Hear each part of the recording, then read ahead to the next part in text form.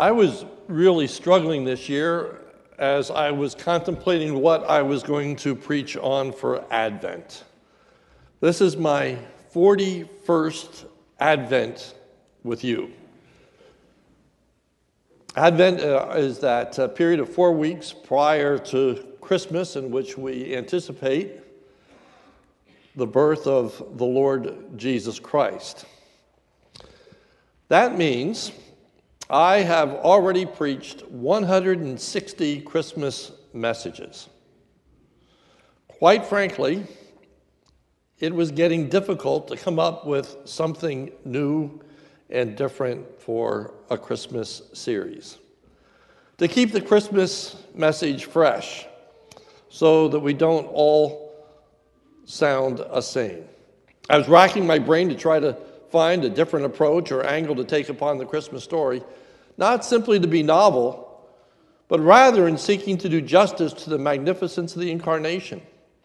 We don't want to lose our sense of awe, wonder, and joy of Christmas due to its familiarity.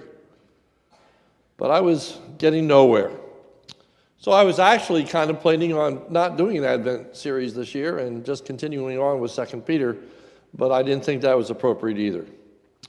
So I was praying and asking God to show me something that was new and fresh, because the Incarnation is so important. It's at the very core of our beliefs. I decided to reread the book of John in its entirety. And as I was reading the book of John, I came upon John 6:36, where Jesus said, "I have come down from heaven, not to do my own will, but the will of him who sent me." I paused and meditated upon that simple phrase, "I have come down from heaven." I have come down from heaven. What is wrapped up in the idea that Jesus came down from heaven? What was he communicating to the crowd? What are we to understand when Jesus said, "I have come down from heaven"? That's an extremely rich and important phrase that's pregnant with meaning, giving birth to a plethora of considerations. We find out that God has come down to us is the very essence of the Christmas story. In the person of the Lord Jesus Christ, God has indeed come down to us. The more I contemplated the fullness of this verse, the more excited I actually became. I went away from having nothing to say to being really anxious to have the opportunity to talk with you about this great subject of God coming down. I'm intending to preach 4 messages that focus upon the significance of God coming down to us. We're going to begin by looking at the Old Testament informing theology. That is, what do we learn from the Old Testament that's preparatory to help us better understand God's coming down to meet the needs of his people? To answer that question, we're going to begin by this week looking at Exodus chapter 3. I invite you to turn with me there if you're not there already. Exodus chapter 3. Key verses are verses 7 and 8, which read, "Then the Lord said, I have surely seen the affliction of my people who are in Egypt, and have heard their cry because of their taskmasters. I know their sufferings." And now here's our phrase, "and I have come down." I have come down. In our narrative, God came down at the burning bush. But what are we to understand by his having come down? Well, we first begin with a consideration of what it means that God came down. In coming down, God manifests his presence to Moses. First and foremost, we need to understand that it is the very true and living God who came down to speak with Moses. God clearly reveals that he, that is God, is the one who is speaking to Moses. Look with me at verses 1 through 3. Now, Moses was keeping the flock of his father-in-law Jethro, the priest of Midian, And he led his flock to the west side of the wilderness and came to Horeb, the mountain of God. And the angel of the Lord appeared to him in a flame of fire out of the midst of a bush. He looked, and behold, the bush was burning, yet it was not consumed. And Moses said, I will turn aside to see this great sight, why the bush is not burned. Now we want to note a few things. First, the text informs us as readers that it was God who spoke to Moses out of the burning bush. Verse 4, the Lord said, when he had turned aside to see, God called to him out of the bush. Secondly, God reveals to Moses that the one speaking to Moses was the very living and true God, the one that previous generations had worshiped and served. Verse 6, and he said, I am the God of your father, the God of Abraham, the God of Isaac, the God of Jacob. So the emphasis is that I am God. I am the one whom your fathers worshiped, the one that ministered to your fathers. Thirdly, Moses clearly recognized that he was indeed talking to God. For it tells us in verse 6, and he said, I am the God of your father, the God of Abraham, the God of Isaac, the God of Jacob. And Moses hid his face, and tells us why, for he was afraid to look at God. So Moses knew that he was in the very presence of God. He accepted that as truth. And then fourthly, God reveals that it is indeed God himself who has come down. Verses 7 and 8. Then the Lord said, I have surely seen the affliction of my people who are in Egypt and have heard their cry because of their taskmasters. I know their suffering, and I have come down. I have come down. So once again, we ask the question, what does that mean, though, when he says to Moses, I have come down? Here we have what's referred to as an anthropomorphism. That is when we speak of God in human terms to accommodate our limited understanding of who God really is. On the one hand, we know that God is omnipresent, meaning that he is present everywhere. There is no place where God is not. His coming down does not negate or even contradict the truth of his omnipresence. But there are two important distinctions that must be understood when we think about the being of God. The first is that God is transcendent. When we use the term that God is transcendent, we mean that God is above and apart, distinct from his creation. Totally unique, totally separate, totally different from his creation. He created all things. The second word to describe his being is the word immanent. And the word immanent means that God is involved with his creation.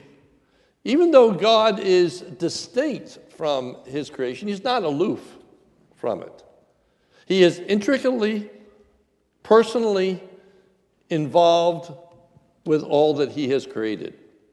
God is far superior and separate from us, but God is not indifferent to us. To come down speaks of God's condescension. It speaks of God's humility.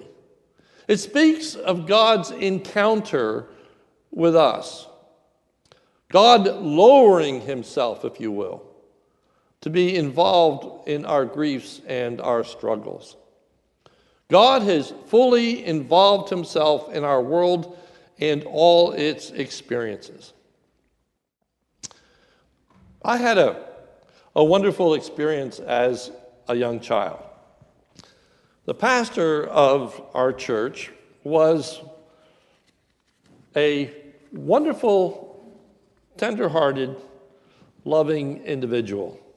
And he was very faithful in visiting the congregation. He often went to people's homes. And one day, he came to our home. And he came primarily to visit me. Now, I was a very, very young child. He came to the house and said that he had come to talk to Calvin. My mother said he's out playing in the backyard. He found me sitting under my favorite tree where there was a large bare spot of ground. I'd established that plot as my make-believe farm. I was in the middle of my field, this big spot of ground underneath the tree, sitting, playing with my toy tractor, moving dirt around, getting ready to plant my pretend corn. Out comes the pastor, dressed in a coat and tie with dress pants, as pastors always did in those days. And to my surprise, the pastor came over and he actually sat down in the dirt next to me. And he started playing with one of my tractors that was lying there, pushing the dirt around. And as he did, I was just kind of taken back. Even as a young child, I knew that was pretty unusual. I also knew you're not supposed to get your good clothes dirty. Okay, I had learned that. And here was this grown man sitting down to play with me in the dirt, all dressed up. He came down to be with me because he cared about me. And I will never forget, his question to me was, Calvin, do you love Jesus? Calvin, do you love Jesus? How infinitely more amazing and wonderful that God of heaven would come down to be with us in our sin-ridden world. This place so dirty, in order to speak to and to minister to us. The Christmas message is that God has come down to us, not in the form of a burning bush, but by entering into the world of humanity, by identifying and participating with us. God has come down to us in a far deeper, richer, fuller, more magnificent way than he ever came down before. Now we don't simply have a metaphor or a symbol, but now we have a reality. The very fullness of God in his abiding presence entering into our world. God came down to us by taking upon himself flesh. He became a human being, even as Pastor Cruz referred to this morning in Matthew chapter 1, verse 23. Behold, the virgin shall conceive and bear a son, and they shall call his name Emmanuel, which means God with us. In Jesus, God, in the very fullest sense, is with us. For I came down from heaven. John 1:1 says, in the beginning was the Word, and the Word was with God, and the Word was God. All things were made by him, and without him was not anything made that was made. In him was life, and the life was the light of men. And now that Word that was God and was with God, we're told in John 1:14, the Word became flesh and dwelt among us, and we beheld his glory. The glory is of the only begotten of the Father, full of grace and truth. Colossians tells us, for in him the whole fullness of deity dwells bodily. He has come down to us. God in the flesh. Let's consider the motivation. The motivation. What motivated God to come down? First, what motivated God in coming down in Exodus 3? And then secondly, what motivated God to come down through the incarnation? Well, the answer is God was motivated to come down out of a genuine care and concern for his people in their miserable plight. In this text, we have a threefold description of God's care and concern for his people in their miserable condition. God's care and concern for his people is communicated in the words, I have seen, verse 7. Then the Lord said, I have surely seen the affliction of my people who are in Egypt. I have surely seen. Could also be translated, I indeed have seen. It involves the Hebrew infinitive absolute, which connotes the sense that I have carefully watched, or I have paid very close attention to. It speaks of God's intensity, of the way in which he looks upon his people. Our miseries and heartaches do not go unnoticed by God. They are in plain view and are ever before him. He sees. He sees. He's aware. But he is fully aware. How aware is he? Psalm 56:6 says, you have kept count of my tossings. You have put my tears in your bottle, and they are written in your book. Those nights in which we lay awake and we can't sleep and we toss to and fro, the scripture says that God counts how many times we roll over in bed.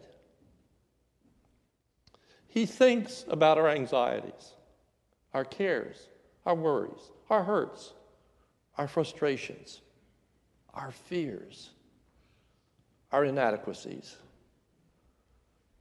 our inconsistencies, our lack of understanding, awareness of our frailty. He sees it all.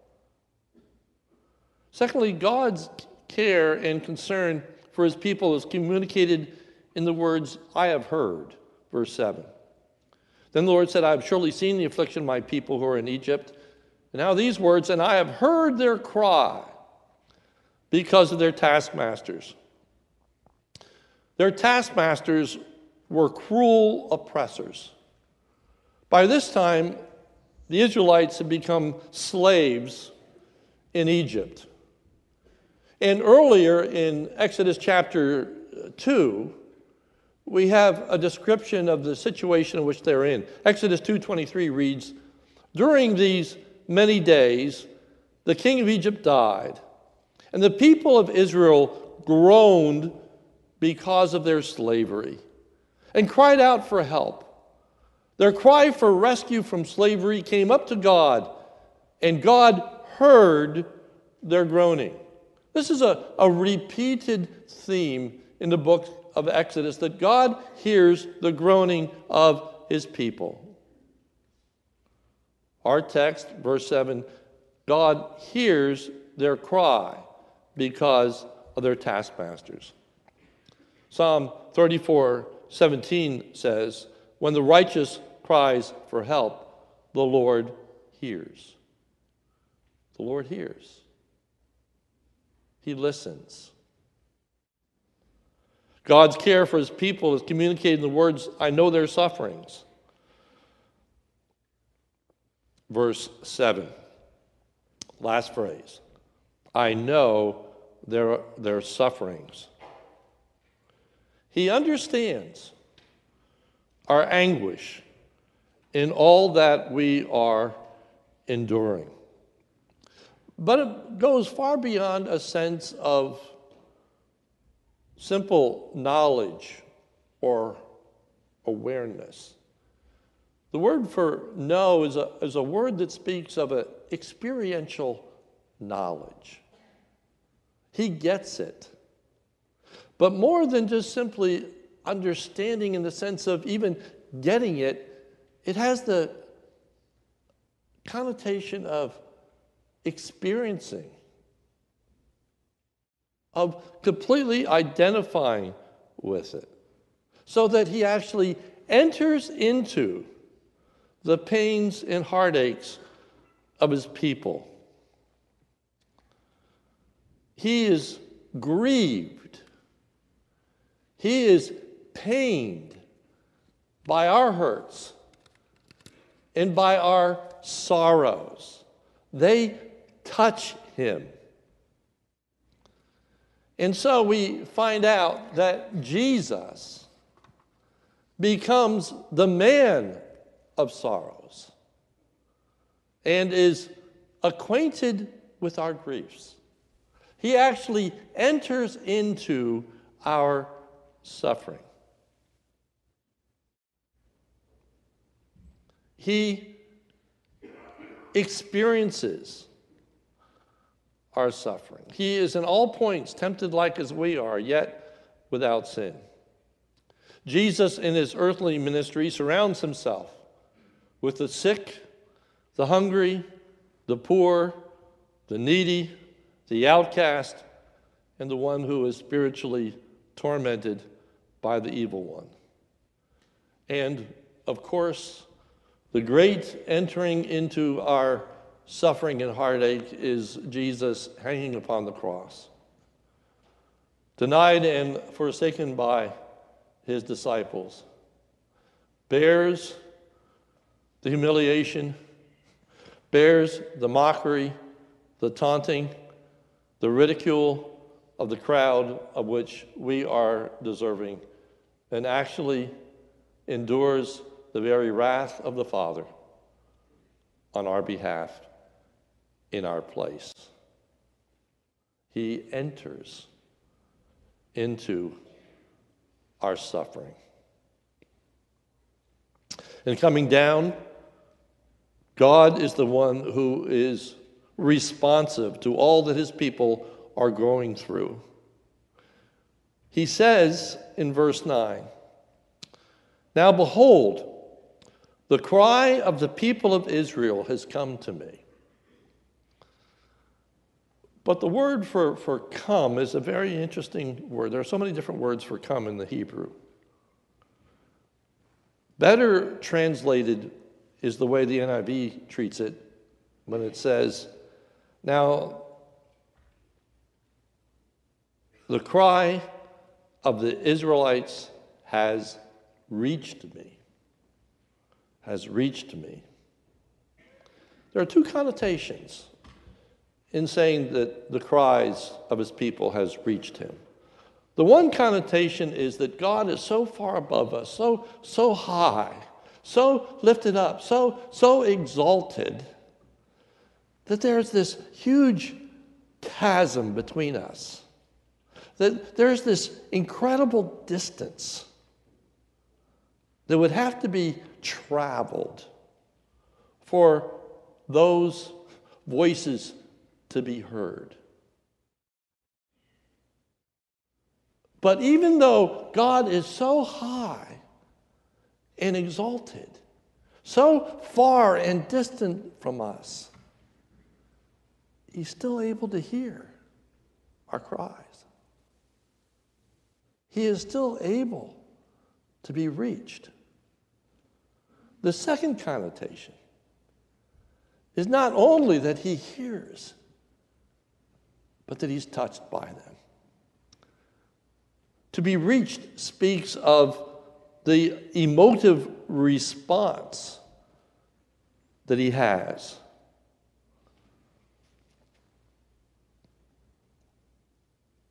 They were received and they were met with a compassionate response from God. God heard the cries of his people. And God said, I must do something about that. God couldn't be indifferent and was not indifferent. God had to respond because of the love and the care and the mercy and the concern he has for his people. He was moved. And what he was moved to do was to come down.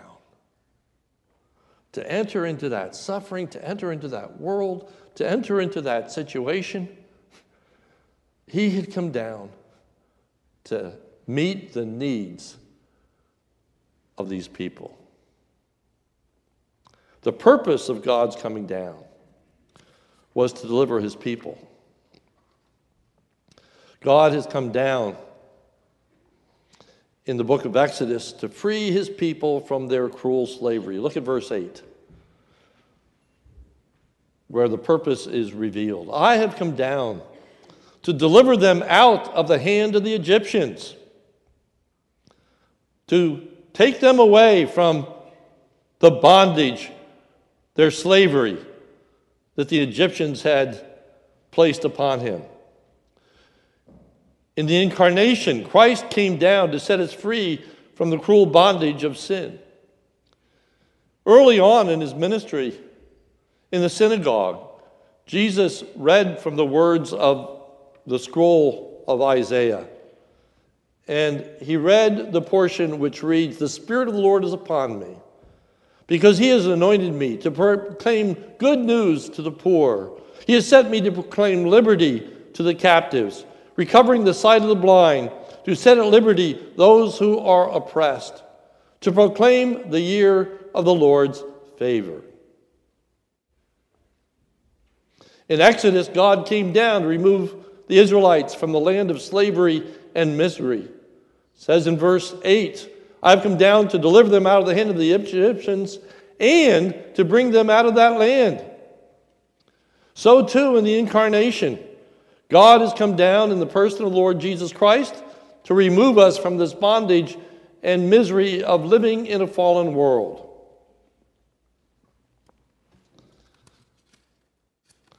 In the book of Galatians, Paul writes, "Grace to you and peace from God our Father and the Lord Jesus Christ, who gave himself for our sins," and then it says this, "to deliver us from this present evil age."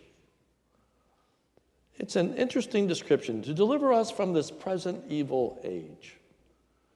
The Egyptians were cruel taskmasters, and the Israelites were not only under their bondage, but they were also under their influence. And God had come down not only to free them, but actually to take them out of that land.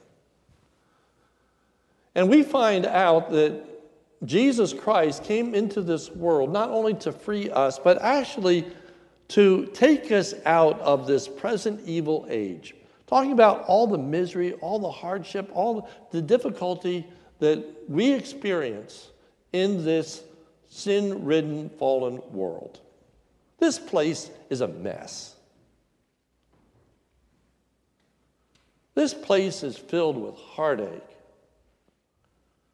crime, disease, hatred, oppression. It is a sin-sick world that we live in. And he came to deliver us from this sin-sick world. In Exodus, God came down to bring his people to a blessed place. It tells us in verse 8, "I have come down to deliver them out of the land of the Egyptians and to bring them up out of the land to a good land, broad land, a land flowing with milk and honey." He was taking them out of that place of bondage and misery and heartache, and going to take them to a good land. A land that he describes in three ways. First, a good land. A good in the sense that it was agreeable, desirable, beautiful, pleasant. Secondly, it is a broad land in verse 8. Broad meaning to be a spacious land where there would be plenty of room for them to grow and to prosper. It is described as a land flowing with milk and honey. That is, that it is a land that is sustainable, that meets all of their needs and meets them in the most pleasant and desirable manner. So too, in the incarnation, God has come down to take us to a good place, a place that is large enough. It's a broad land. Jesus said, "In my Father's house are many rooms. If it were not so, I would have told you. There's plenty of place for you." He came down to take us to a place of complete deliverance. In Revelation chapter 21, we have this depiction. It says, "Then I saw a new heaven and a new earth. For the first heaven, the first earth passed away, and the sea was no more. And I saw the holy city, New Jerusalem, coming down out of heaven from God, prepared as a bride adorned for her husband. I heard a loud voice from the throne saying, 'Behold, the dwelling place of God is with man.'" The New Jerusalem is pictured as the capital of the kingdom. And God's kingdom is coming down out of heaven. It's the ultimate fulfillment of God coming down. There's going to be a new heaven and there's going to be a new earth, and God actually comes down forever. His dwelling place is with man. And he will wipe away every tear from their eyes, and death shall be no more. Neither shall be mourning, nor crying, nor pain anymore, for the former things have passed away. And he who is seated on the throne said, "Behold, I am making all things new."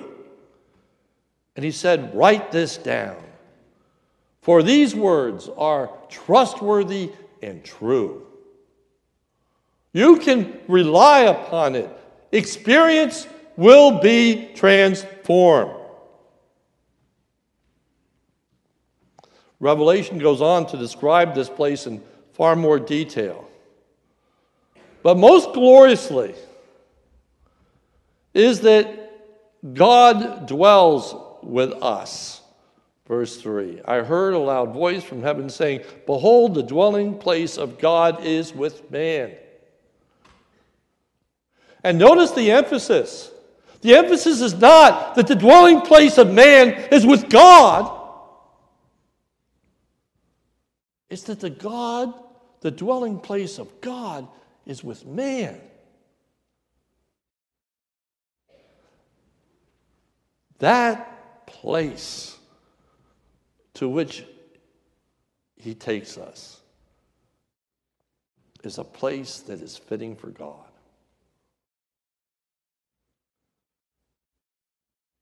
And he comes down to share that existence with us. The great essence of Christmas is that God has come down to us. We started by today looking at the essential elements of understanding this concept that God has come down to us. And the essential elements are these. Number one, that it is the true God who comes down. That is consistent in the Scriptures. God coming down. God comes down and manifests his presence in a burning bush. In the incarnation, God comes down and manifests his person in a human being, in Jesus Christ, in whom the fullness of the Godhead dwells. The second essential element is that which motivates God is the compassion that he has on the plight of his people. And we see that repeatedly through the Scriptures of God coming down to meet the plight of his people. And that is why Jesus comes down from heaven to meet the sinful plight that we are experiencing. That we might know the forgiveness of sin, that we might know the deliverance from the power of sin, and that we'd even know the deliverance from the very presence of sin. That all of the corruption, all of the consequences of sin will be totally removed, not just from us, but from all creation. Romans tells us that the whole earth groans. But God is a God who hears the groans. And all of creation is groaning and waiting for that day of redemption when he makes all things new. This is just the first layer of the onion. This is the outermost layer. In the next 3 weeks, we're going to just keep peeling these layers back, that we might stand in awe as we think about the God who comes down to us. Nothing demonstrates more God's willingness to help us than his coming down to us. There can be no doubt of God's love and concern when we think about Jesus and the incarnation. Each week, we're going to look more and more, getting to the core. Today is just the beginning. We have yet to plumb the depths of these glorious, magnificent, and joyful Christmas truths. But let us pray that God would minister to our hearts and minds, giving us a greater comprehension of this world-changing event of Jesus coming into the world. May God fill our hearts with praise, adoration, thanksgiving, comfort, hope, confidence, peace, and rejoicing as we meditate on God coming down to us. Let's pray. Almighty God, we thank you that indeed you have come down to us. Lord, give us a greater apprehension, a greater appreciation to understand the care, the concern, the love that motivates you to hear of our groanings, our heartaches, our misery, and you have come down to deliver us. We long for that ultimate and final deliverance that is going to be experienced when you actually come down and establish your kingdom on this earth. The New Jerusalem, the capital, the place where you dwell. And you come down to dwell with us. Thank you, for it's in Jesus' name we pray. Amen.